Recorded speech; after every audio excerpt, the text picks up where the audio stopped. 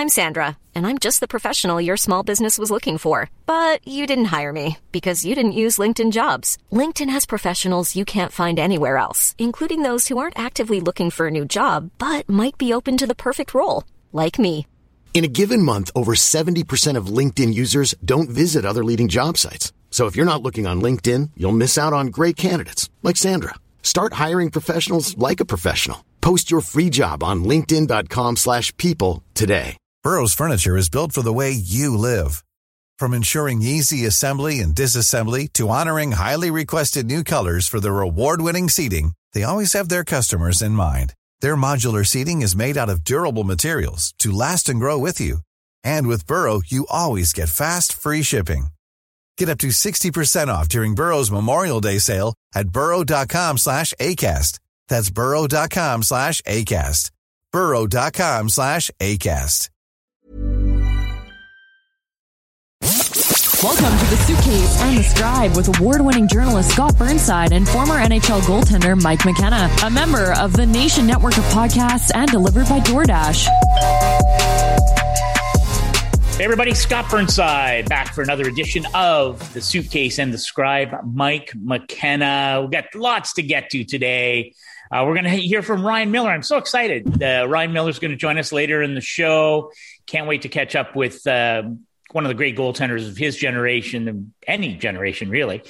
So that'll be fun. And we've got some serious stuff to talk about, as it appears that's sort of a weekly thing. I do want to start with this.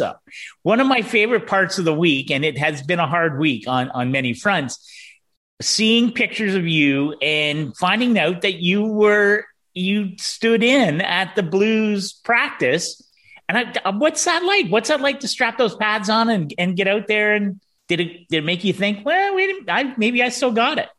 It was pretty fun, man. I put my, I know this is a podcast, but if you can see the visual aspect, I'm putting my backup towel on right now. Nice. It was totally last minute. I was actually at the arena that the Blues practice at with my daughter because I was going to coach her 8U team in a tournament. And I get the text at 10:15 in the morning saying, hey, can you practice at 11? I haven't played goalie in a year and a half in a competitive setting for an NHL team. Like the last time I did this was in Vegas before COVID, when I would occasionally practice with the Golden Knights. Whenever Marc-Andre Fleury needed a day off, I'd come out of the office and put my gear on and go down and play. And,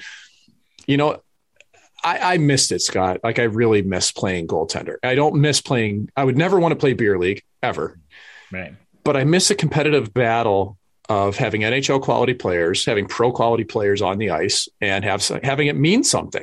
Yeah. And it's a practice 3 days in advance of a game for the Blues, but man, it's still the NHL. You're taking things seriously. And I look up and I get on the ice, I go through my stretching routine. At first I realize I'm not as flexible as I used to be, but then I see that the nets are being placed at the blue lines. And I went, oh no, this is not happening. This cannot be the first drill. Sure enough, 2-on-2 in the neutral zone with the nets at the blue lines. Here we go. First shot, Robert Thomas short side, bang, goal. Second shot, Perron to Neal, back to Perron. I go laterally, I make the save, and I think, man, I can still do this. And it was kind of a mixed bag from there. But it was super cool, and I was really thankful to the Blues for giving me that chance. Like I would love to do a lot more of that if possible. It takes strange circumstances for it to happen, but it's a huge part of my life, Scott, and it still is. And it's something that, I smiled for a day and a half after it. It brought me a lot of joy. And my daughter got to come over after her game. Her team, who was playing, was at the same time as a practice. So I had to relinquish my head coaching duties to my assistant coach, Jim Durbin, who took over, and I got the permission of the kids. And when they finished their game that my daughter Kedlin scored in, they came over to watch the practice, to watch their coach play goalie with their hometown favorite team. And so that was really cool. Yeah, I got to see my kid through the glass again. I hadn't done that in 2.5 years. And that was a really long story, Scott, but you know what? It just, I'm sitting here smiling. Honestly, it sets up, we're going to talk a little bit about the Chicago situation and the continuing fallout from the sexual assault scandal that continues to plague the Blackhawks and the NHL as a whole. And certainly a week ago, you and I were talking about Kyle Beach coming out as John Doe, putting a name and a personality and a human face to maybe the worst scandal to rock the NHL ever in 104 years. But so that was a week ago. Since then, and as it should be, there are going to be, this isn't going away. And there are a lot of people who still have to answer. And there are still a lot of questions about how do we move forward from this as a game? And certainly how does the league and the Blackhawks, how do they move forward? And one of the main, I think, sort of moments of this past week, there were a couple, and I know I'm curious to see what you have to think about the NHLPA, but certainly Gary Bettman and Bill Daly, the commissioner and deputy commissioner of the NHL, having a Zoom media call, lasted the better part of an hour. I'm not cynical. Honestly, I'm not a cynical guy. I really am glass half full. And I was looking forward to the event because I thought maybe there would be some clarity, and I thought maybe there would be some real things that we could take away from what Bill and Gary had to say about the handling and the response by the NHL to the report that laid bare what had happened to Kyle Beach more than a decade ago. And at the end of it, I was just I was a bit crushed by it. And I don't think I'm alone in that. And I wonder you mentioned your daughter, because to me, this is, it's not just about the NHL, right? This is the game of hockey we're talking about. And what do we expect from the game at the highest levels? And do we want our families involved and our kids? And I wonder what you took away from that. I felt there was so much wanting and so many missed opportunities. And I've talked to some people around the NHL who are in a significant position, and they feel likewise. It's almost mind-boggling how the NHL managed to, not sort of rise to the occasion this week. And it reflects, I think, the fact that they failed to rise to the occasion for more than a decade on this. It just missed the human side. Yeah. It's just been approached in such a clinical manner and such lawyer speak of, making sure basically Gary Bettman and company don't want to put the league in a vulnerable position with something they may say, because maybe it comes back to legally haunt you afterwards. Well, I don't know how much more legally or publicly you can be hurt by this. The fact that you had a player who was sexually assaulted by his coach, and it was covered up by an NHL team. How can it get worse? It can't get worse. Like in this scenario, just step up and be a human. Yeah. When there was a question posed, I believe by Rick Westhead, who's been integral into this investigation and really been a driving force, who, by the way, wasn't called on for a very long time, which was incredibly disappointing. Anytime, I don't understand how anybody in media thinks that that's a good idea to silence a question for someone, because it's going to get out in today's world.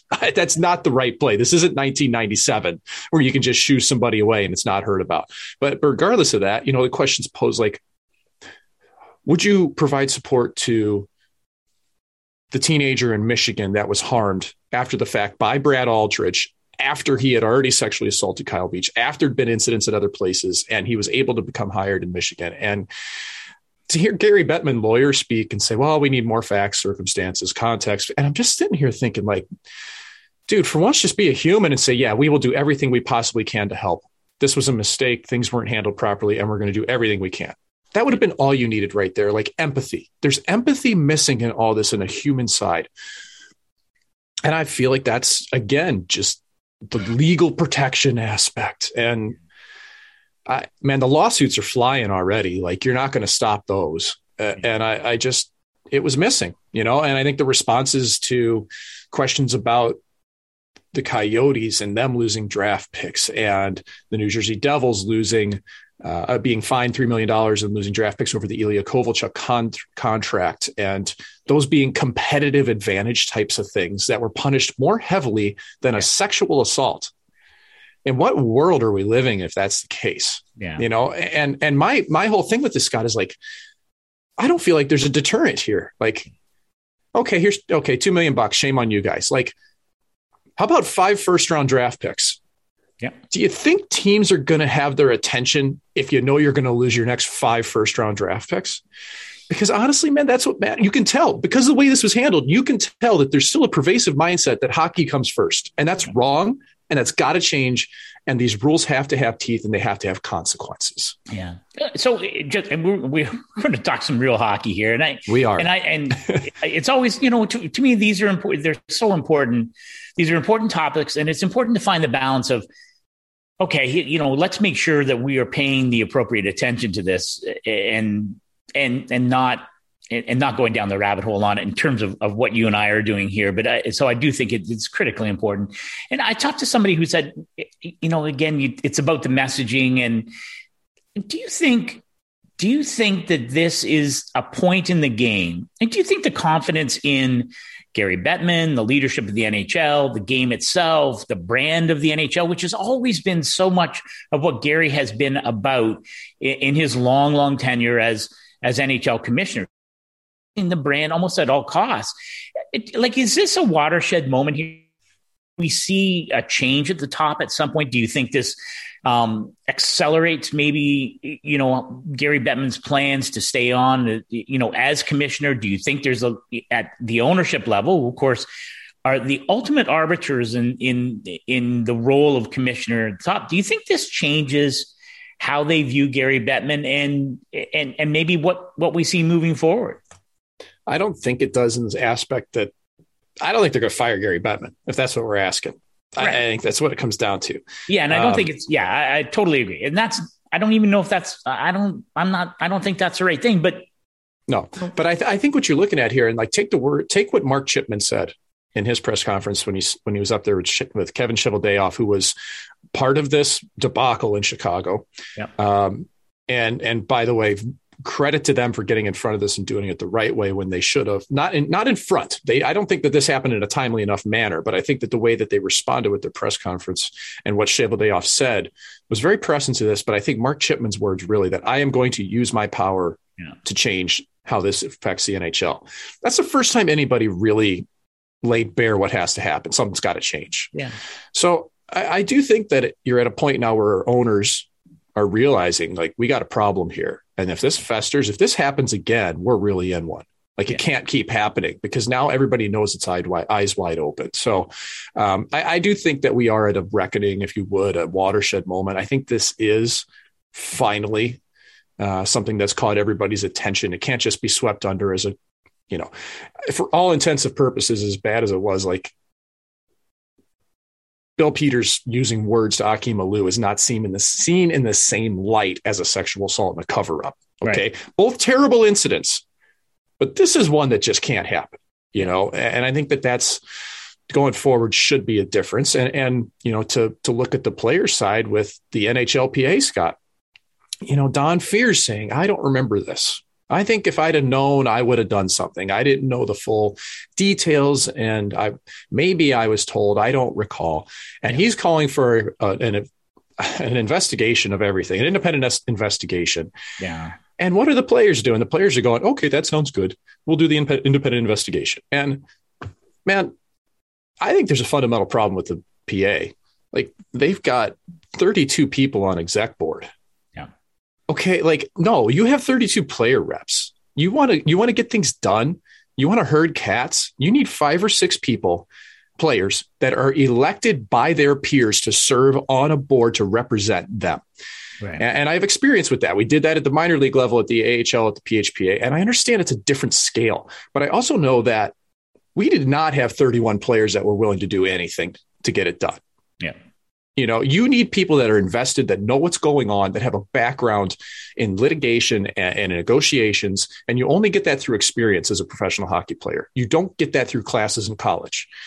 And I think that they're just going to do whatever the PA says. That's my gut instinct on this. And I think that they're relying too much on Don Fehr. I think they need more leadership from within. I think they need somebody from within to grab the reins here and say, all right, guys, do we want him in or out? Because enough of this beating around the bush. If we're upset with this guy, can him. There's other people that can do the job. And if you're not, just run with it. But this independent investigation, drag it out another 6 months, let Cody Beach go through everything all over again. Why bother? Just somebody has some guts to stand up and make a decision here. I guess I just don't, and your point about, does this help Kyle Beach? Does it help the next person down the line? I don't know. And because I'm not sure how the investigation what else will they discover other than what Don Fehr has already said happened? They screwed up. Yeah. The information came, what was remembered, who should have been alerted, who failed on that side of things. The failings seem to be quite obvious to me. And I think you're right. It's the whole NHLPA thing is an interesting thing. And I was talking to a veteran player not long ago. The players are so young now. You've got a new CBA. The pressure points, and to go to your point about, I think back leading up to the 04-05 lockout, and I think about, some of the veteran players and the prominent players who were front and center every day and trying to hammer out an agreement and stop what would ultimately become a lost season. Daniel Alfredson, and a lot of peers of that profile. I don't think correct me if you think I'm wrong, but I'm not sure there's any kind of solidarity within that group. Players are at different points of their careers, and so their concerns are different. And a lot of it is, well, how does this affect me and my next contract, and what happens to me as I, move forward? And again, if you're a veteran player or a rookie, and I'm not, this is not being ageist, and it's not being an old man shaking his fist at the cloud. But honestly, I think there's a lot, because the league is so young now. I think there are a lot of players who do not care outright, or lack the wherewithal to know what to do to have their voice heard, and to come forward and say, like, what are we doing here?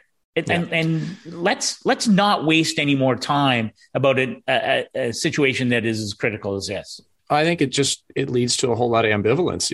I think, and by the way, where are the superstars in all this? I got to get that off my chest. You want to change the culture, the superstars need to step up, period. Okay. And I can't put that any other way, that we haven't heard anything from the big dogs in the game. They're the ones that have the bully pulpit. They're the ones who don't even use their social media accounts because they don't want to deal with it and focus on hockey and just be robots and droids. And they have the opportunity to change things. So I know some of the players don't want to deal with it. I know it's just the way it is. Yeah. But I think you need to. I think you have a bigger devotion to the sport of hockey to clean this up. And it's not happening amongst the superstars. Yeah. But going back to your point about the players, like, I can remember sitting at a meeting in Dallas, an NHLPA meeting, and everybody's just staring at Don Fehr talking to us. And I had questions, and I started to ask and started to talk. And like I said, I was a minor league jobber, man, for the most part. But I felt like I was the only person in that room that cared or had any type of experience with these things, with negotiations, with PA discussions. And I'd hardly spent much time in the league compared to a lot of people in that room. And that to me was endemic of what's happening. The only thing that matters is escrow to the players and the next CBA. Everything else gets lost. And you just, do whatever you're told by your PA boss. And he's not your boss. He works for you. Don Fehr works for you. Yeah. So I know I'm passionate about this, Scott, because I've seen the level of apathy. And it's tough when players are young, because young players are impressionable. They listen to their parents. They listen to their agents. Yeah. They don't make their own decisions. They don't have that experience level. Yeah. And it is, there are, like, we've already seen Jonathan Toews and Patrick Kane initial comments after Stan Bowman. They were terrible. It was terrible. They couldn't have been worse. Like, literally, Toews' comments couldn't have been worse. Patrick Kane tried to do a do-over after. At least I give him some credit for that. And I get it. I would, and I agree entirely with what you're saying. It would be great if there was a cavalcade of commentary from the game's best, most important players. But, here's my hat off to Patrice Bergeron in Boston, who, I'm trying to paraphrase it now, but I believe gathered the team so they could watch Kyle Beach's interview. They all did together. With Rick Westhead. Why didn't that happen on 32 teams? Why wasn't that happening in every locker room, with every team, with every captain leading the way to say, wait a minute, we're going to take a moment and we're going to do this together. And that it didn't happen that way speaks to what you're speaking to. But thank goodness for Patrice Bergeron, who, just thank goodness for guys like him. So. Yeah, Taylor Hall, Andrew Ladd, all have done a good job, the right thing with this from what I see. Yeah. I'm sorry, man, but like, how many of these things have to happen without anybody that's got some clout in the game saying something? Yeah. It just never happens. And Everybody's afraid of being labeled an activist. You know, I mean, look at the way Robin Lehner's viewed by people. Oh, he just wants attention. No, he's trying to change this game. And you're seeing the reasons why, because all this crap that's been swept under the rugs coming out that he's been talking about, and people have sneered at it. Yeah. Again, there's a guy, team gets beat 4-0 in Toronto. You know, things are not going great for Vegas, right? Completely beat up. It's not a great situation there. Robin Lehner, again, thank you for understanding the big picture. Comes out and he talks to the reporters in Toronto after the game about some of the fallout, the ongoing story of what needs to be happen, what needs to be addressed in this league. And, because that's not it's the right thing. Yeah. And good for him for doing it, after a difficult game. So, All right, let's talk some hockey here, my friend. Let's do it. 3 stars of the week. I always like, and you and I talked about this before. It's great. I like the idea of the 3 stars of the week of the month, I guess. It's 3 stars of the month. But maybe some guys that are a little bit under the radar, but maybe star worthy. Yeah, the stars of the month, Ovechkin. Guy's potting goals left and right. He's climbing the list. He's going to break Gretzky's record. I mean, Connor McDavid, he had a great month. Really? Like, that's fantastic. Like, great job, Connor. Like, you're the man. We all know it. We know that you've been lucky enough to be selected to Team Canada, Connor, as you said last year in a press conference, which was the biggest eye roll I've ever done, ever. Like, dude, you're the best player on earth. It's okay to own that. You know what I mean? But those two, they're killing it. No surprise. And Freddie Anderson. Now there's a surprise, Scott, to some people. I picked Freddie Anderson to have a bounce back season. I wasn't sure what the ceiling was. He's off to a great start, 7-0, .956 save percentage, but it's also his underlying statistics that he is bringing it. This isn't smoke and mirrors. He has given the Carolina Hurricanes the freedom to make plays and go up and down the ice and play with tempo and play hard because he's making saves. Yeah. And he looks like he's having fun. He's out of that pressure cooker in Toronto. I love Freddie Anderson's game. I think he's rock solid technically. And when he's in a good mental place, I think things are really strong for him. And, we do talk about the guys who don't get the recognition, the honorable mentions. Yes. And, you had a couple, when we were spitballing this back and forth, you had a couple of great ones. Tossing out David Perron. He just continues to produce. Like, this guy he's unreal, man. Like, and I skated with him the other day. Huge smile, having fun, white skates, talk about unleashing a player. You bring him in the league at 18 years old and Andy Murray throws his white skates in the trash and says, you can't play with those. Like, you want to give a young guy confidence. Thanks, Andy Murray.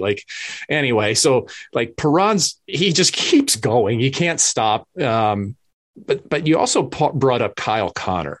Yeah.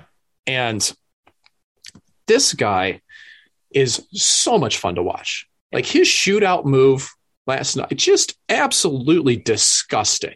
And I think Kyle Connor really is maybe the most underappreciated goal scorer in the NHL. I think, in the past 5 seasons, he's 7th in the league in goals. And he's sandwiched between Nathan MacKinnon and John Tavares. And nobody knows about this guy outside of Canada, maybe. He's been a 30-goal scorer. I think he scores 40 this year. Yeah, I'm going to make that prediction. He's been playing with Dubois. They've been a nice combination. Kyle Connor had 14 points in 8 games in November. Yep, 7 goals. Dubois got 11 points. This looks like a great play, a great move to pick up Dubois. Now, took a while last year, but Kyle Connor just what a release. I was talking to a player today that said, he reminds me of Vladimir Tarasenko and how he shoots the puck. Really quick release, off the blade quickly.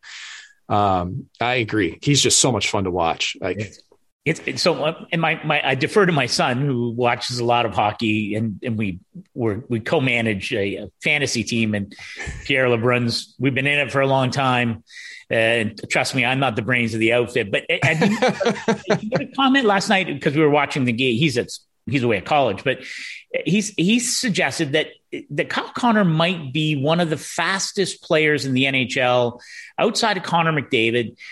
The ability to do things at such a high speed, which is so hard to defend. And I assume as a goaltender, so hard to defend when he's shooting. But we saw it again last night in that game. Dallas lucky to get a point out of that, frankly, the way they played. But, that he can do so much at high speed. And you're right. I don't think people get, when I hear people talking about the U.S. Olympic team, and it'll be interesting because when we talk to Ryan Miller later, he has, of course, a role with Team USA headed to 2022 in Beijing.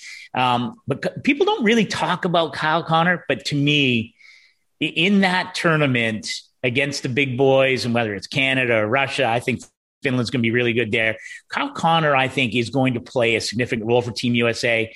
And I agree. I think he's one of those guys that people probably don't know outside of Winnipeg, really, just how good he is. Under the radar, and I think there's other players around the league that kind of fit that mold. Honorable mentions from this past week. And one of the two defensemen for me, Kevin Shattenkirk in Anaheim. 11 points in 11 games, 6 on the power play. He had 15 points all last season. He's already almost at his point total from this year. I think a lot of that's just that team's re-energized. The young players, Troy Terry, Trevor Zegras, Isaac Lundstrom, they're starting to come along. And that's given Shattenkirk the confidence to do what he needs in the offensive zone on the power play. He can jump into play, be active like we'd seen previously in St. Louis and with Tampa Bay and with Washington. But Tony DeAngelo, Scott, you cover the Carolina Hurricanes. This is a guy who was brought in this summer, and it was not a popular move. There was baggage. There's no other way to say it. Yeah, no, of course. But he's come in, and the fans were chanting his name last week against the Blackhawks. Tony. And Gordie Howe hat trick. Gordie Howe Hattie. Is there anybody, and look at his stat totals. Okay, 9 points in 8 games. He's been fantastic on the power play. $1 million cap hit. Okay, Carolina looks great in this deal so far, as long as it doesn't go sideways. Yeah. But is there a greater endorsement of Rod Brind'Amour than what's going on with Tony DeAngelo right now in Carolina? Yeah, well, and you're right. Listen, we're a month in, so jury's still out, and I'm not sure. Listen, maybe he would have learned, as he appears to have early on, somewhere else. But I think you're right. Rod Brind'Amour is the kind of coach, who I think, the expectations would be very high for Tony DeAngelo there, just as they are for everyone in that room. And it's a team that has, if you look at some of the moves they've made, if there are players who don't fit that culture there, they will be moved on. That's the importance that Rod Brind'Amour puts on culture there. Again, we're pretty early, but I think, my limited dealings with Tony DeAngelo, smart kid.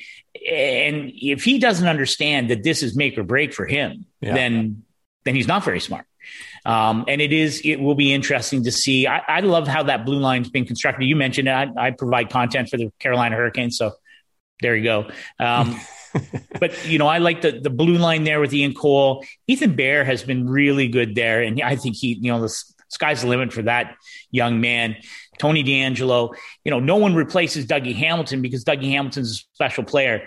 But at $9 million, he didn't make sense for that team. And I think the way the team has been structured on the blue line, I think long term, I think they may be in a better spot. And it'd be easy to say they're 8-0. So there you go. Yeah, I agree with you. I don't know. I had to go back and look. You didn't have Cole Caulfield as your Calder Trophy pick at the start of the season, did you? Boy, I don't know if you did. I can't even remember. But man, that's not looking like the right pick, is it? When you found out that he was going to Laval in the American Hockey League, listen, I know they're coming off a win over Detroit. As you and I are taping this, Mike, but in fact, they basically only beat Detroit, a team they can beat. Do you like Detroit that team that's missing Tyler Bertuzzi, their best player, because that's a whole other story. I don't get that part, but Detroit has yet to win in Canada without their best player, and Tyler Bertuzzi, who's unvaccinated and cannot travel to Canada and play. Anyway, carry on with Caulfield. No iron team when it comes to Tyler Bertuzzi. But anyway, so I'm just curious. Do you like the move? Do you like because I get sometimes people see that. Well, are you punishing Cole Caulfield because he's not any good? Well, no, he's a great talent, and it truly is important. I think sometimes if you have a real finger on the pulse of where your player is going developmentally in terms of maturity, in terms of what's the best thing for them, sometimes it is better to be playing at the American Hockey League level for a period of time. But what do you make of all that? He's 20 years old, yeah, and he's hit a rough patch, and he needs to find confidence again. Yeah. And you can see it in his game. When I watch his clips, I see a player that's not getting open in the offensive zone. That's been his bread and butter his whole career. He's been able to find soft spots on the ice, get open, get shots to the net. That's not happening regularly this year. Yeah. And granted, the team hasn't been good, but Caulfield's not the type of player who can just make his own opportunities. He does need a wingman to get it going, and he needs defensemen that can get him the puck in motion. Caulfield hasn't had any rush. He's had one rush chance in 10 games. Okay. And if you watch last season in playoffs, especially when the Canadians moved deeper, when they beat the Golden Knights, turnovers they'd create, Caulfield, Suzuki, the other direction, it's in the back of the net to Foley. Like, that's how they generated a lot. And it's not happening this season. So I think part of it's Caulfield just losing the confidence and knowing where to be in the offensive zone, but also he's not getting the type of help he needed to really get his feet underneath him and feel that success, to feel the puck on his stick, to really skate with it and feel like you're controlling the game. And at 20 years old, your head can spin so quickly. Sending him to the American Hockey League is a chance to let him reset. And you have to give him the right message when you do it. This is not a punishment. Right. This is for you to go and dominate hockey games, Cole. Go have fun. Go get the puck on your stick. Have touches. Don't have pressure. Just go play. And I think if you're the Montreal Canadiens, you're hoping, hey, we won a game again, finally. Mike Hoffman's back in the lineup. He scored on the power play the other night. There's signs of life. It may not be consistent in Montreal, but it's going to get better. It has to get better. It can't get worse. Carey Price, by the way, we're hearing rumblings. He may be coming back soon. Yeah. So I think the timing of this makes all the sense in the world. You let Cole Caulfield play for a week or two, maybe 4 or 5 games in the American League. You hope it goes well, which I would expect it would with his talent level. And then you bring him back and you see what happens. It's not going to hurt anything again. And it just comes down to messaging. You have to make sure he understands why this is happening and it's for the best in his long-term development. Yeah. I'm curious. Do you have anything, like, do you remember anybody that, similar kind of situation, young player comes down to a team you were playing on and where you could see, what, that worked, right? Like that made sense for, in that situation. Is there anything that comes to mind for you? Well, I'm trying to think of a direct send down and recall example. And off the top of my head, I can't think of one in the moment, but what I can really remember distinctly was the 12-13 lockout season. Yeah. And you mentioned Ian Cole. He was on our team in Peoria. Yeah. And we never saw him again after the lockout ended in January. He was gone. But another player that was a rookie on that team was Jaden Schwartz. Oh, yeah. Yeah. And Jaden Schwartz did not start the year well in Peoria in the American Hockey League. Yeah. It was not going great for him. And he was a highly touted prospect out of college, all the skill in the world, a fantastic guy, like loved playing with him. But it took him the better part of 2 months, really almost to Thanksgiving or so, for it to click in pro hockey. And then we got to January and he started to go. You could see that confidence building. And then when he went to training camp in St. Louis, that week-long training camp coming out of a lockout, another guy, we never saw him again. His game just ramped up. Yeah. And I don't think that Jaden Schwartz, if he hadn't had that American League experience to start a season, would have had that. Yeah, I really don't. I think he would have been in over his head at the NHL level because he probably would have started there given where St. Louis was at that time in their development path. He would have been rushed. He would have been ahead. So I'm sure if I went back through my list, I could do this. But I think of even, Dennis Gurianov in Dallas. Here's a guy who was a healthy scratch for us in the 2018 Calder Cup playoffs. Huge gut punch. Did he take it that way? No, he kept working. Yeah. Took it the right way. Great attitude. He was explained why this is happening, what he needs to work on. Look at him now. Solid player in the National Hockey League. So there's a huge benefit to the American League. There's a huge benefit to letting players develop on time and arrive with some momentum and with some confidence. Yeah, good stuff. When's it too early to worry? Or what's that old saying? It gets late early. Mm-hmm. We're in the second month. When is I know a lot of people point at American Thanksgiving as sort of, okay, the line in the sand. If you're not in it, then it's hard to get in it. But my sense is the second month of the season, you want to see some positive trends, I would think. Yeah, I agree with you. I think, we're about to lose daylight savings time here or gain it. I can't even remember how this works in the United States. It's the goofiest thing on earth. Fall back, spring forward. That's all I got for you. Yeah, I'm not. Tell you what, meteorology would have been a fun career, but I didn't end up doing it. I really do think that by the 15 game mark, you're thinking, man, we got to get it together. And by the 20 game mark, that's your cutoff. And that really is about American Thanksgiving. Yeah. You look at recent trends, even the St. Louis Blues, when they won the Stanley Cup in 2019, I believe they were last in the league until Thanksgiving. And then it kind of carried into December, and then they started to go on a tear by January. And that was unprecedented. That just never happened. And they had to almost run the table to even make playoffs and do that. Yeah. So I think the watermark really is that 20 game threshold. And Scott, I think there's some teams that they got to get it going. I look at Boston. Man, they haven't played as many games. They're a little over 500, but that's not an easy division in the Atlantic right now. I mean, we don't think Buffalo's going to stick around, but I mean, can Detroit make a push? Toronto's going to be there. Yeah. I think Boston's got to get it going. They're just not clicking right now. You look also at Dallas. Man, Dallas has been a target for us, thinking this team's way too good to underperform. They have way too much skill. They got 8 points in 9 games in a tough division where Colorado's trending up. Nashville's surprising people. Okay, Nashville's better than I expected. I didn't think they'd be where they are. I think those teams, to me, are Dallas really on the bubble. 31st in the NHL in goals per game. I'm with you on that. It isn't what we're talking about necessarily. And maybe next week it'll be, and we're having Ryan Miller on in a few minutes, but Buffalo, I don't know. Can they stick around? Maybe that's a topic for next week. The team that I'm curious what you think of them, and maybe everything was colored by Vegas. I thought Seattle I thought they would be better. And that's a catch-all. I just thought they would be more competitive on a nightly basis. And there's a lot more ebb and flow to their game than I thought there might be. I know, Jonas Donskoy hasn't got a goal yet. And I thought he was going to be one of those critical players there. Calle Jarnkrok, he's missed some time. He's only played in 5 games, but those guys have 0 goals between the two of them. And there's a lot more,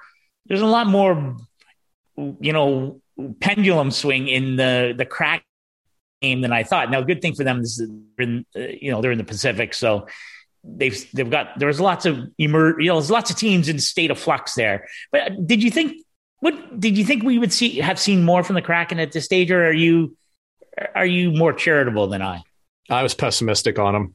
I really thought that across the board, everybody was looking at expansion with rose-colored glasses because Vegas knocked the door down. Yeah. That's just my gut feeling, was that everybody thought, wow, look at Vegas. Seattle's going to capture that lightning in a bottle the same way. And when I look at their roster, it's not there. I thought that Vegas did such a good job in the expansion draft of leveraging it and getting quality players. And Will Karlsson, nobody could have expected that out of him. Yeah. But I mean, Jonathan Marchessault, Riley Smith, some of those guys that they brought in right off the bat weren't surprising if you'd ever played with them or watched them and know how they could carry the mail. And you just have to factor in the special dynamic of Vegas. I can't understate that enough, how special that year was. And melancholy, I can't stand referencing it nonstop, but it had so much to do with the mass shooting on October 1st that the whole city rallied around this team. Yeah. And I mean, Marc-Andre Fleury playing absolutely inspired hockey out of his mind, Gerard Gallant rallying the troops. And, I think that Gallant's has got a track record of that. He comes in, teams are going, he's doing it in New York right now, the same way. Yeah. I don't know that Dave Hakstol has that same fire to him that Gerard Gallant does. And that's why it raised my eyebrows when Hakstol got the job. Because I thought, if you want to come in and win games right away, do you want a teacher or do you want somebody that's going to whip this team into shape and get them going and inspire them? And so I'm not placing this on on Hakstol in any way. I'm just saying that was my gut. And I think that the talent it's not there across the board to carry this team. They have to have more than talent. They have to play impeccable systematic hockey, and they have to be inspired. Yeah. And when you lose that inspiration early in a season as an expansion team, it's easy to get complacent and just flow through the motions. And that's kind of what it looks like with them. It's going to be up and down as they go. A couple interesting signings this week as we get towards our visit with Ryan Miller in this episode of the Suitcase and the Scribe. And not really a surprise, I don't think, on either case. Morgan Rielly, 8 years, $60 million total, 27 years old. And the one that I was curious to see how the Rangers would handle this along with Adam Fox and his group, but 23 years old, defending Norris Trophy champion, winner, 7 years, $9.5 million. Man, if you were an elite defenseman, Mike, you would be so rich in the NHL these days. Does any of that surprise you? And I'm curious if there's, of those two that made news this week, whether you're like, like this is, I'm more skeptical of this, or I like them both. What do you make? I like the Fox deal better than the Rielly deal. Yeah. I think the Adam Fox deal, this guy, him and Cale Makar are going to win the Norris Trophy for the next decade. Yeah. Just go back and forth. Okay. I'm not kidding. Like Victor Hedman, man, that guy's sick. But he can't do the things with the puck that these two guys can do. Yeah. Like, I don't see who challenges them. I mean, I think his deal at $9.5 million is actually pretty good value. I think that you lock him in 7 years at that rate is good for the Rangers. He could have been 10 plus. I mean, when you look at those comparables of Werenski, McAvoy, Jones, they're not the defenseman Adam Fox is. And they can't move the puck like he can. They can't control the play. They're not plus 22 in every league he's played in. They didn't go to Harvard and like there's a lot going on here. This guy's processing at a high level. Okay. I think it's a good deal for the Rangers. I really do. And I think part of it plays the fact that Adam Fox wanted to play for the Rangers. Exactly. Yeah. So you got to win-win here, man. Like this guy wants to be there. Give him the deal. Take the money.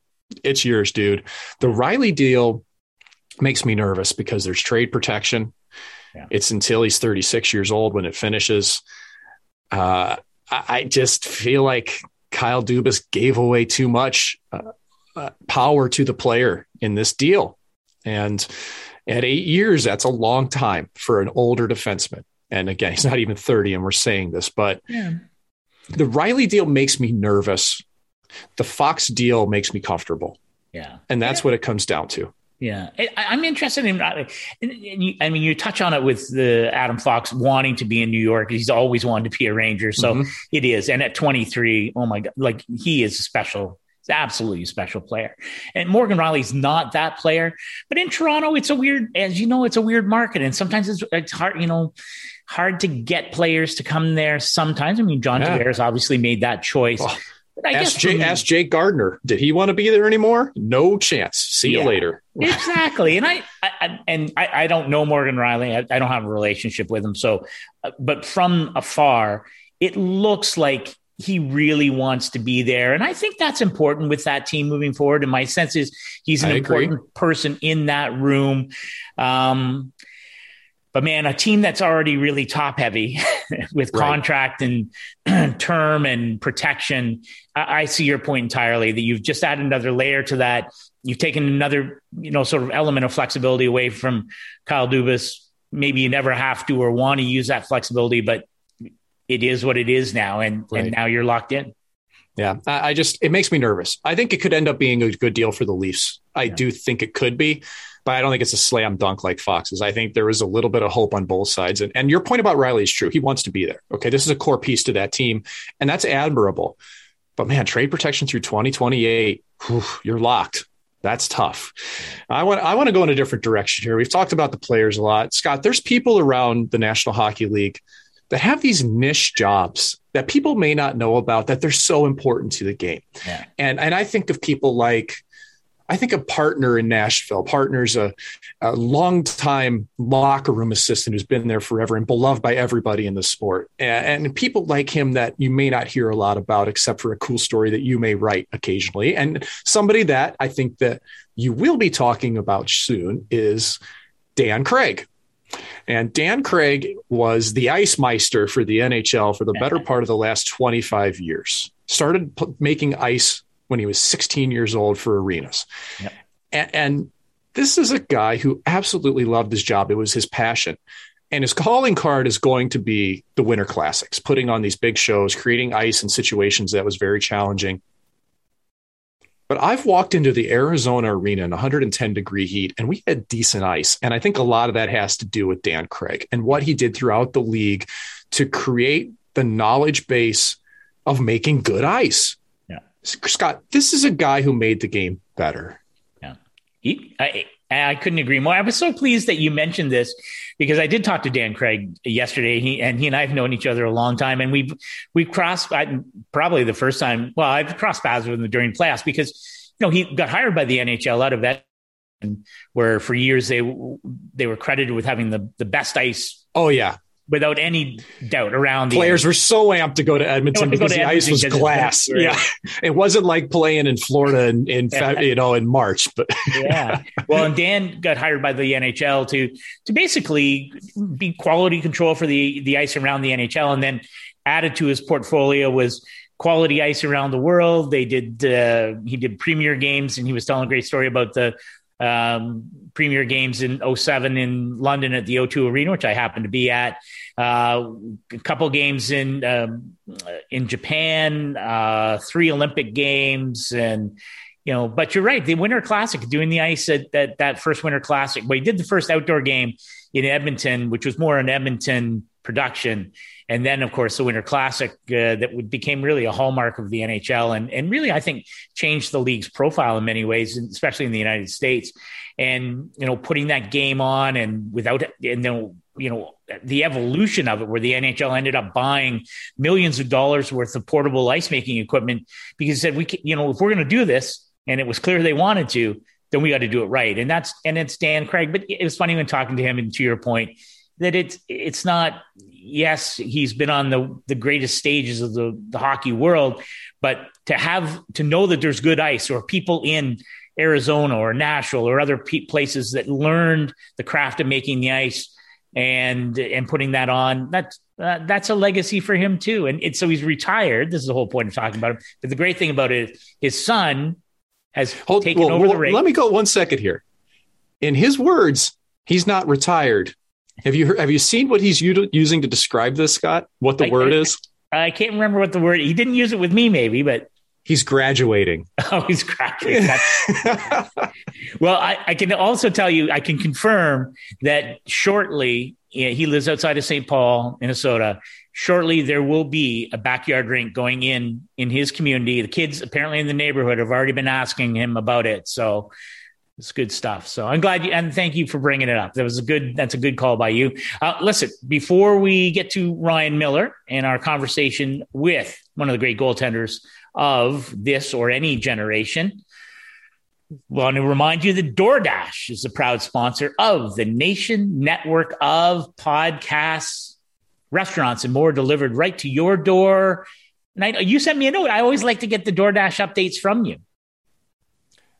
Yes, this week we had double sauteed pork. It was delicious. We had my mother-in-law in town for the past week. So DoorDash became our best friend for an evening. And once again, we went to our favorite China One just down the road. And the DoorDasher was here in less than 30 minutes. Had a lovely evening. And my kids drove my mother-in-law crazy. It's a great night, Scott. Good stuff. All right. Let's get on with our chat with Ryan Miller. Ryan, when I reached out to you to come on and talk with us, I was kind of thinking about it. It's unbelievable that we've never talked face-to-face before. As long as our careers went, and I got stuck in the American League while you were doing your thing. But I always wanted to tell you this, that I actually looked up to you in a lot of ways, because coming from St. Louis, I was born in 83, you're an 80 birth year. I got to see you play for the Sault Ste. Marie Indians in the North American Hockey League. And I remember just thinking, like, man, this guy's really good. He's got sick style. You were wearing those Vaughn pads with the iceberg graphic back then. And then last season, you finished your career in that same setup by Vaughn once again. Yeah. And I just thought, man, it's unbelievable to think how this world has worked in parallels. Congrats on your career. Thanks so much for joining us, man. I'm so enthused to do so. What's been new for you since you finished up your career last season with Anaheim? It is funny you mentioned the pads. It was very intentional to end my career the way it started. I just wanted to go back to something familiar and show the kids I still had some style.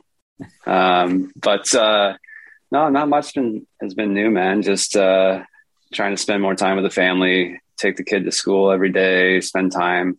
I do have a few other things I'm trying to get on the go because I think, like any competitive person, you can't be idle for too long.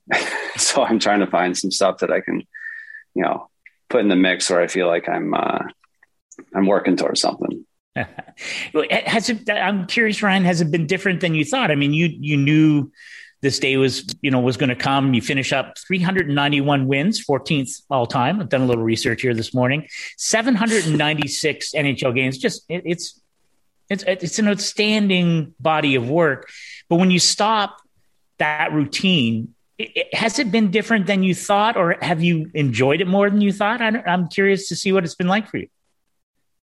Well, I definitely think at this time in the world, things were so different in the last year and a half, 2 years with the pandemic. I think my wife and I, we've had some things pop up, like our 10-year wedding anniversary. I turned 40, ended my career, like all these things where we had talked in years past, like, hey, when these things happen, we are going to mark them and do something, either a trip or plan something with other people. And we've not done one thing. So it's a little anticlimactic in that sense, but as far as being around family and stuff, it's been about as I expected, and it's been needed.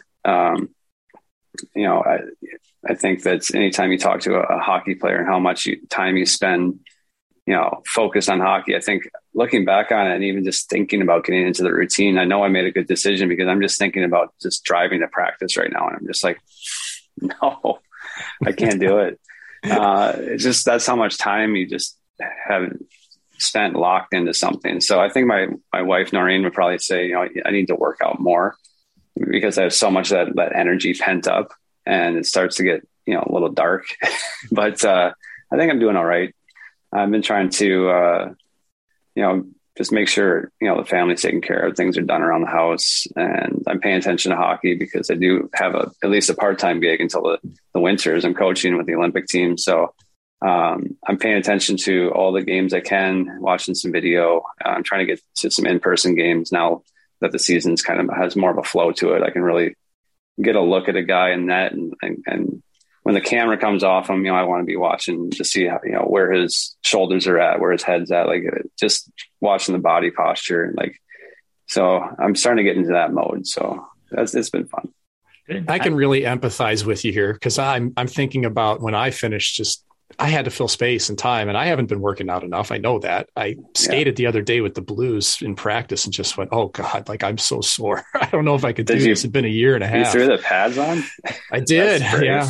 Well, I missed it, and Scott, you rattled off some of Ryan's accomplishments, and there's one there that I think is the coolest thing, is that you're the winningest American goaltender in NHL history. That's an unbelievable accomplishment. And I'm the winningest American League goaltender. Like, you don't get many awards for that, but that's a great accomplishment too. That's something where you won some hockey games. So that's always fun, right? It is. And I look at your career though, and we'll get more into the USA Hockey stuff in a little bit here. But I played with your brother Drew in Portland years ago in the American League. And I can remember asking him, this was 2007 or so. And I thought, man, your brother, and then speaking of you, of course, Ryan, I thought, he crushed it at Michigan State. He won a Hobey Baker. His numbers were ridiculous. And then spent the better part of 3 seasons in the American League and crushed it in the American League. And the 1 year was the lockout year in 2004-05. So that was a little different. Yeah. But I remember asking him, did Ryan ever get frustrated with the process that Buffalo wasn't giving him the chance early enough, even though he probably deserved it. And I'd like to pose that same question to you. Do you think that at that time you're able to look at it with a really clear lens building towards something? Yeah. I mean, that's how I took it. I mean, I think anyone who's young, they always look at the timelines for things and they get really frustrated when things don't happen sooner than later. I think as you get a little bit older, you have a respect for the process and how timelines can be a little bit longer, and it's not the end of the world. There's actually a benefit to it. I think that there are a lot of examples in the National Hockey League, now where there should be more of a process. There's a lot of learning going on in the NHL these days because of the salary cap situation. But Buffalo had its own restrictions. It was, when I came to Buffalo, they were a team that was transitioning ownership because of illegal activity. The family that owned the Sabres were caught up in a huge scandal. I think that there was I can't remember the exact details, but there was a fair amount of jail time handed out. And so we were pretty much operated by the league, and the money was, being doled out by the NHL, like literally. Like I remember getting one of my signing bonus checks as a handwritten check. I thought I was getting sent down in one of my short stints. And Darcy Regier called me into his office and it was like, and they had missed the signing bonus date by like weeks. And I had gotten called up during that time. And I don't remember, like my agent and I had talked about Mike Liewitz, my agent. I just remember talking to him and he was like, they're having a lot of issues, so we're probably not going to make a big deal of this, but you are owed a signing bonus. If you happen to see Darcy, why don't you bring it up? But he actually just called me in his office, and it was during a stretch I thought I was getting sent down for sure. And he called me and handed me an envelope with a check, handwritten. I was just like, what am I going to do with this? But it was because, in that time, that was what was going on.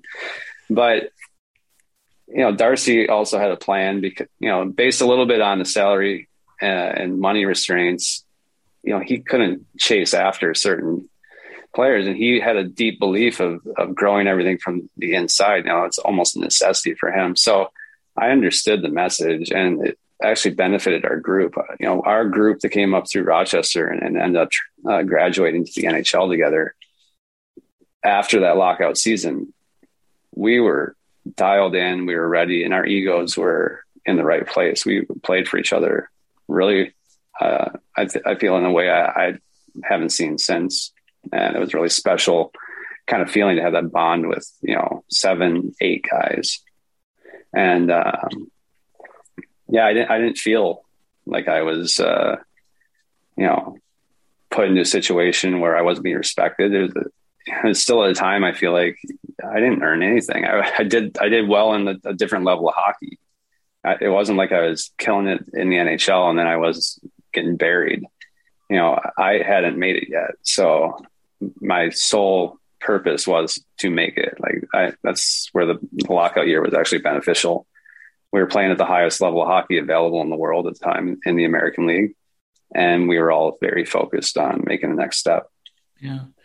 Ryan, I was busy pumping your tires. I'm not sure if I mentioned, silver medal, 2010 Olympics, which is a great segue to your new role with USA Hockey and the team in 2022 in Beijing. But I'm going to ask you quickly about 2010. And you talk about the bond you had with those guys that came up with you through the AHL and into that, the first really important season after the lockout, went to an East final. Is that something similar with that 2010 Olympic team? It's legendary. I'll admit my own bias. I was there for the tournament, covered it all. I've never had a more electric moment than during that gold medal game. I think about it as I'll never be part of an event like that again and a game like that again. And I wonder if there is some carryover, for you in that group from 2010, if you cross paths with whether it's the coaching staff or players, is there something that stands the test of time with that team? Yeah. I mean, anytime you see the guys from that team, it's it's a smile on the face. It's a hug with the handshake, and it's good to catch up. It was a lot of similarities in that team with the Buffalo team. It's like a little bit unexpected. Yeah. A group that came together quickly and had a good positive attitude, and it wasn't about anything other than, coming together as a group and trying to accomplish something. There was no hang-ups. It was just, we have a job to do, and we have a chance to prove ourselves, and a young, hungry group mixed with a good group of veterans. And I thought it was a great experience. It is bittersweet. And I've said this numerous times, is that I'm immensely proud of what we did, but it's also hard. You're a shot away, you're into overtime, you're very close. And, you don't get rewarded for that. It's really tough. I know that the guys all kind of feel the same way. I got to spend a lot more time with David Backes, and, not that I haven't talked to other guys about this, but we spent a lot of time together in Anaheim, and during the pandemic, it was a lot of hotel room time where we're just sitting around in the common areas. And, one thing, some other players brought it up, they asked about it, that was an awesome experience. What do you guys remember? And we were just kind of going over it, and oh yeah, you got the medal. What'd you guys do with it? And we both were at certain points, both of us were well, it's in our sock drawer, because it's you're super proud of the accomplishment. The jersey's hanging in my hallway, and, but it's the medal is I have a safe now where, things are kind of there, but it's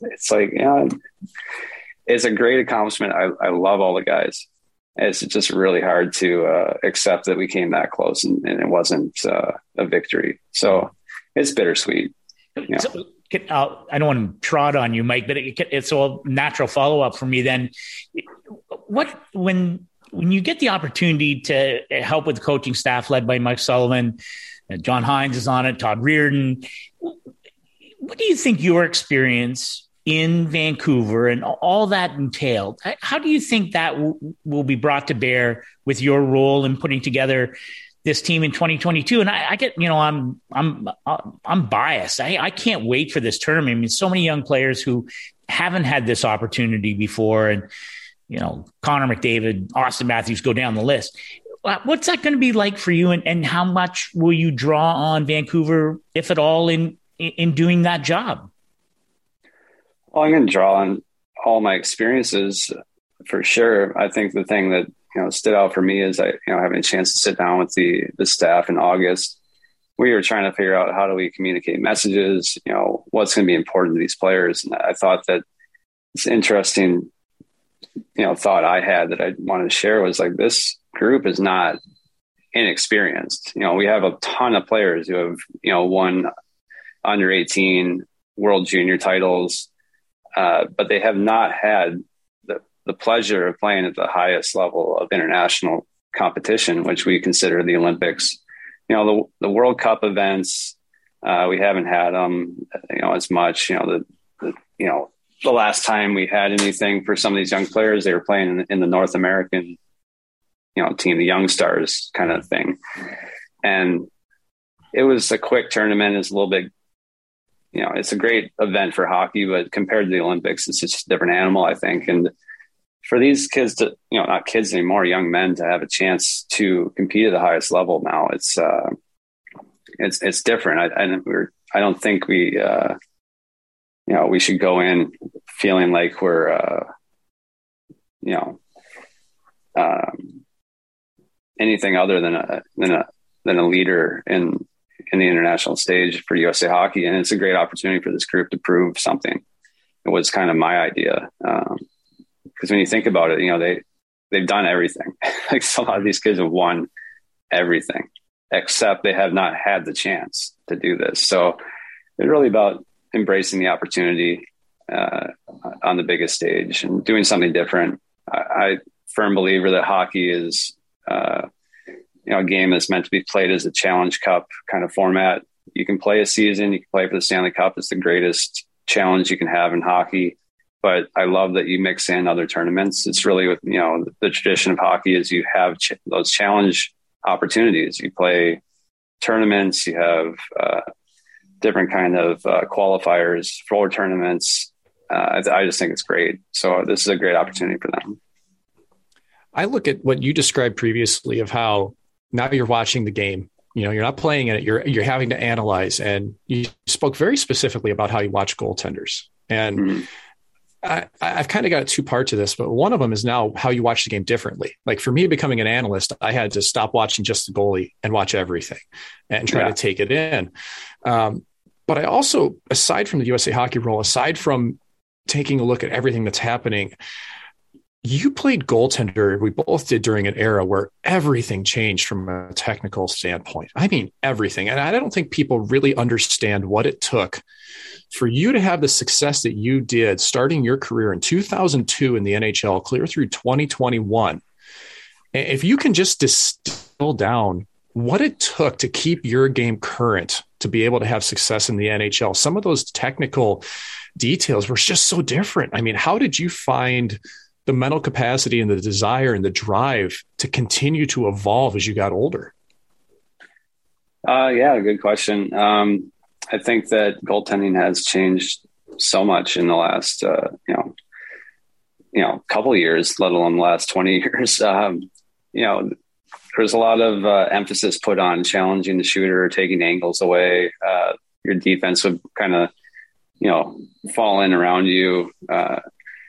And, you weren't being asked to take up the backside of the play, or if the play was below the net, if, guys weren't thinking about hanging around certain areas, the penalties are a little bit different, referee awareness, players adapting to certain things. But as we came out of that lockout, like we talked about earlier, the emphasis was put on speed. And I think the speed was all kind of downhill through the neutral zone. And the hooking was getting called a lot. So there's a lot of guys, it wasn't always 2-on-1s, but you're getting a lot of 3-on-2s. But we saw the evolution of how, teams started figuring out 3-on-2s. The defense are, gapping over on those two guys on the one side. They're doing a squeeze play. It's something that's really common now. So it ends up being like 3-on-2s aren't as dangerous anymore. So what can we do next? It's just interesting watching the evolution of offense. But yeah, being responsible for the backside, the way power plays have changed. You're having to,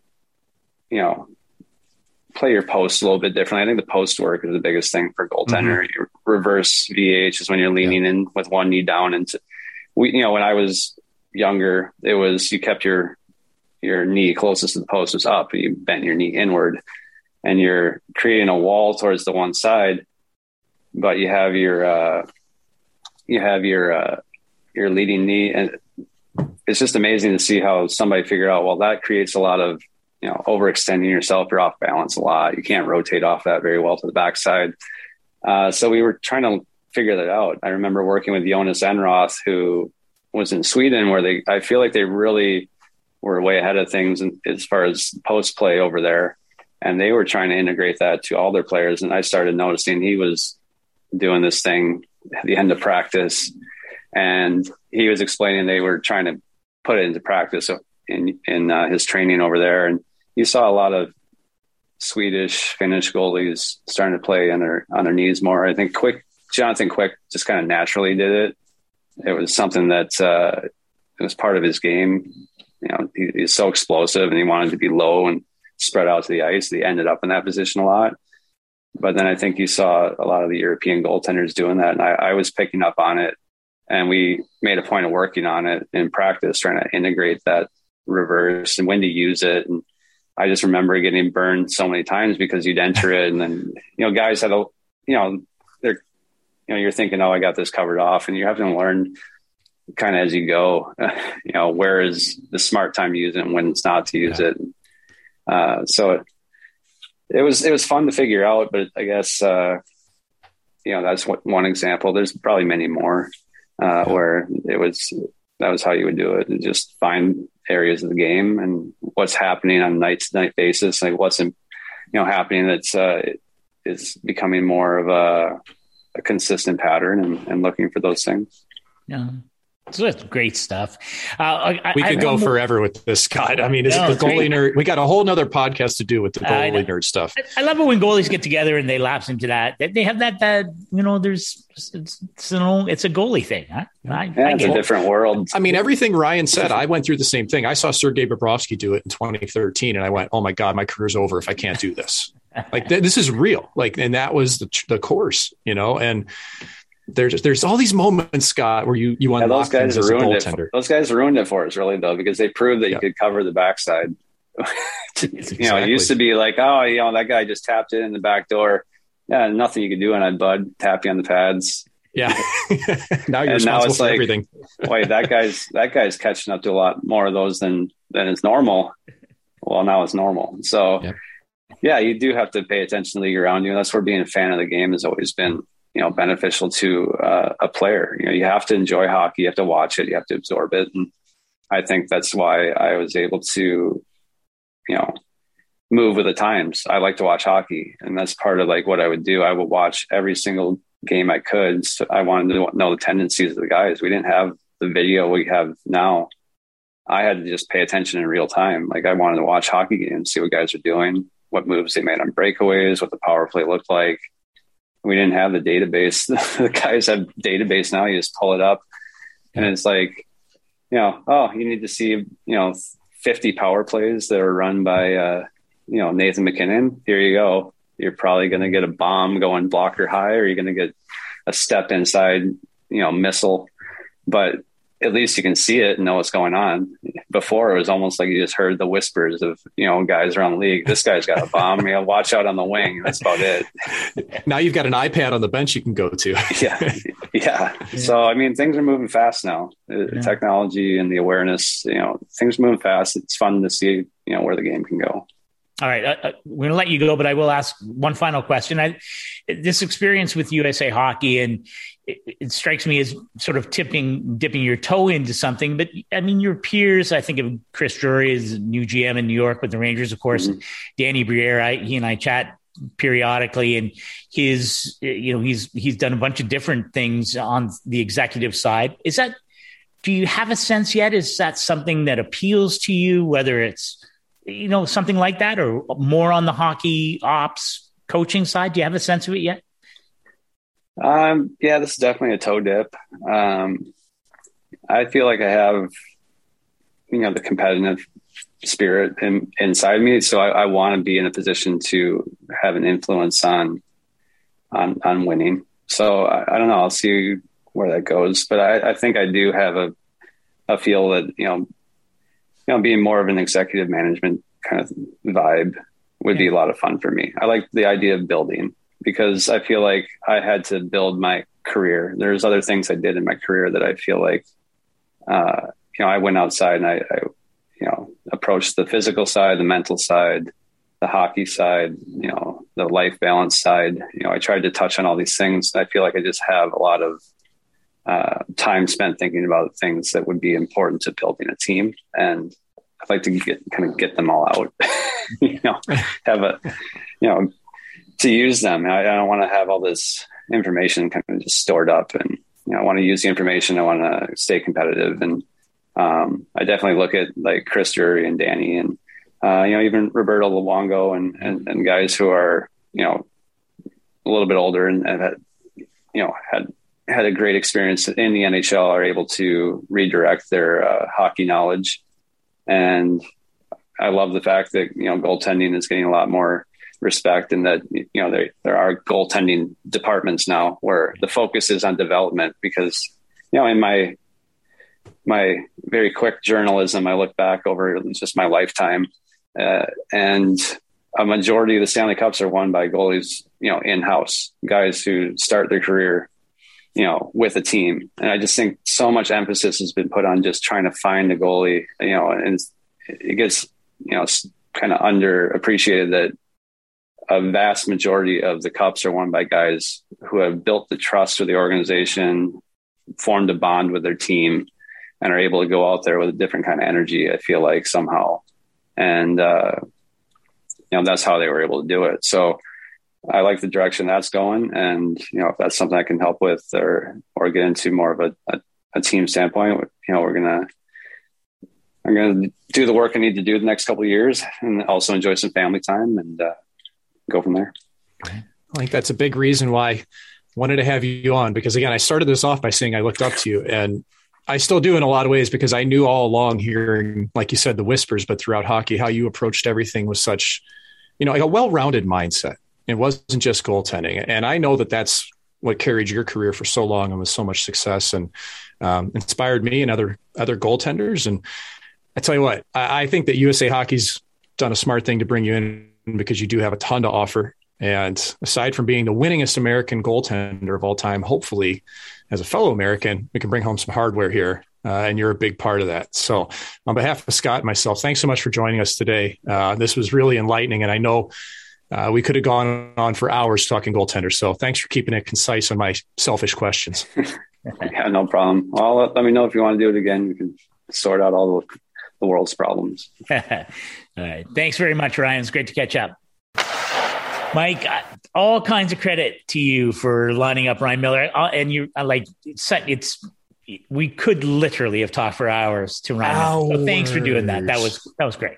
Oh man, that was a selfish play on my part, because we never spoken face to face, even through Zoom, never face to face. We tap pads at the red line. We've exchanged emails over the year, mostly relating to equipment rules and changes and things that we were ruining throughout the National Hockey League, and how we were going to somehow find ways to skirt those rules, or maybe just find gray areas. But what a great conversation. And Scott, you can really see that Ryan Miller is somebody that, if he chooses, could without question be very successful in management in hockey. No question at all. Well, it's good work by you all around, my friend. How about we do this next week? I can't wait. I like already. how that sounds. Yeah, I'll make sure I get a DoorDash ordered in the next week, and off we go. All right. Sounds great. Good job, my friend. You too. Thanks for listening to The Suitcase and the Scribe, a member of the Nation Network of Podcasts and delivered by DoorDash. Make sure you hit the subscribe button to never miss an episode. Mom deserves the best, and there's no better place to shop for Mother's Day than Whole Foods Market. They're your destination for unbeatable savings, from premium gifts to show-stopping flowers and irresistible desserts. Start by saving 33% with Prime on all body care and candles. Then get a 15-stem bunch of tulips for just $9.99 each with Prime. Round out Mom's menu with festive rosé, irresistible berry chantilly cake, and more special treats. Come celebrate Mother's Day at Whole Foods Market.